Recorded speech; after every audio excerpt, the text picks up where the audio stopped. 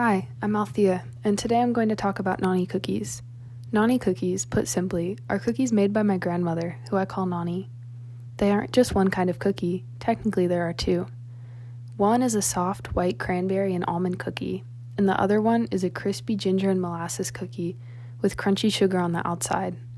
The latter Nani cookie is the most popular, and it's the one I'm sharing about today. When I was little, Nani lived in Kentucky, 6 hours from my home.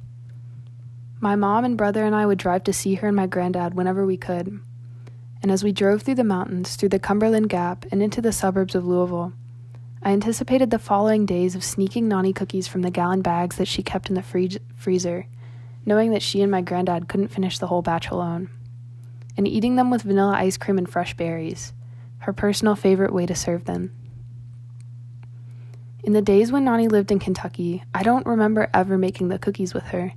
She always had them ready before anyone arrived after a long journey. She shared them with the people whose houses she built in Habitat for Humanity. She gave platters to her neighbors during Christmas time. And she always sent us home with a gallon or two in bags of food that she would pack for our drive. 4 years ago, my Nani moved to North Carolina to be closer to my family as she began losing her memory to dementia. When she first moved into her apartment, I made sure that she had all of the ingredients for Nani cookies in her new cabinets, and I learned to make them with her, each and every time full of gratitude for the extra time I got to spend with her, and for only having to drive 30 minutes to have a Nani cookie.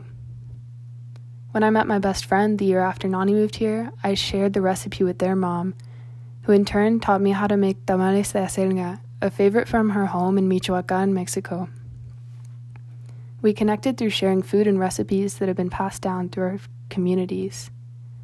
Now, Nani lives with me at home, and we don't make the cookies as often, but we always make sure to around the holidays, and our favorite part is rolling the cold balls of dough and sugar before baking them.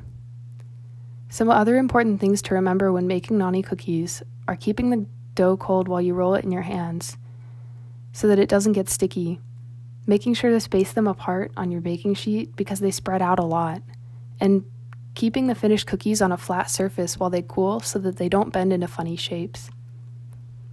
Nani cookies are a way of caring for those that you love and for those in need.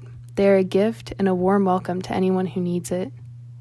I hope that you'll check the description of this episode for a recipe to share with those you love or to share with yourself.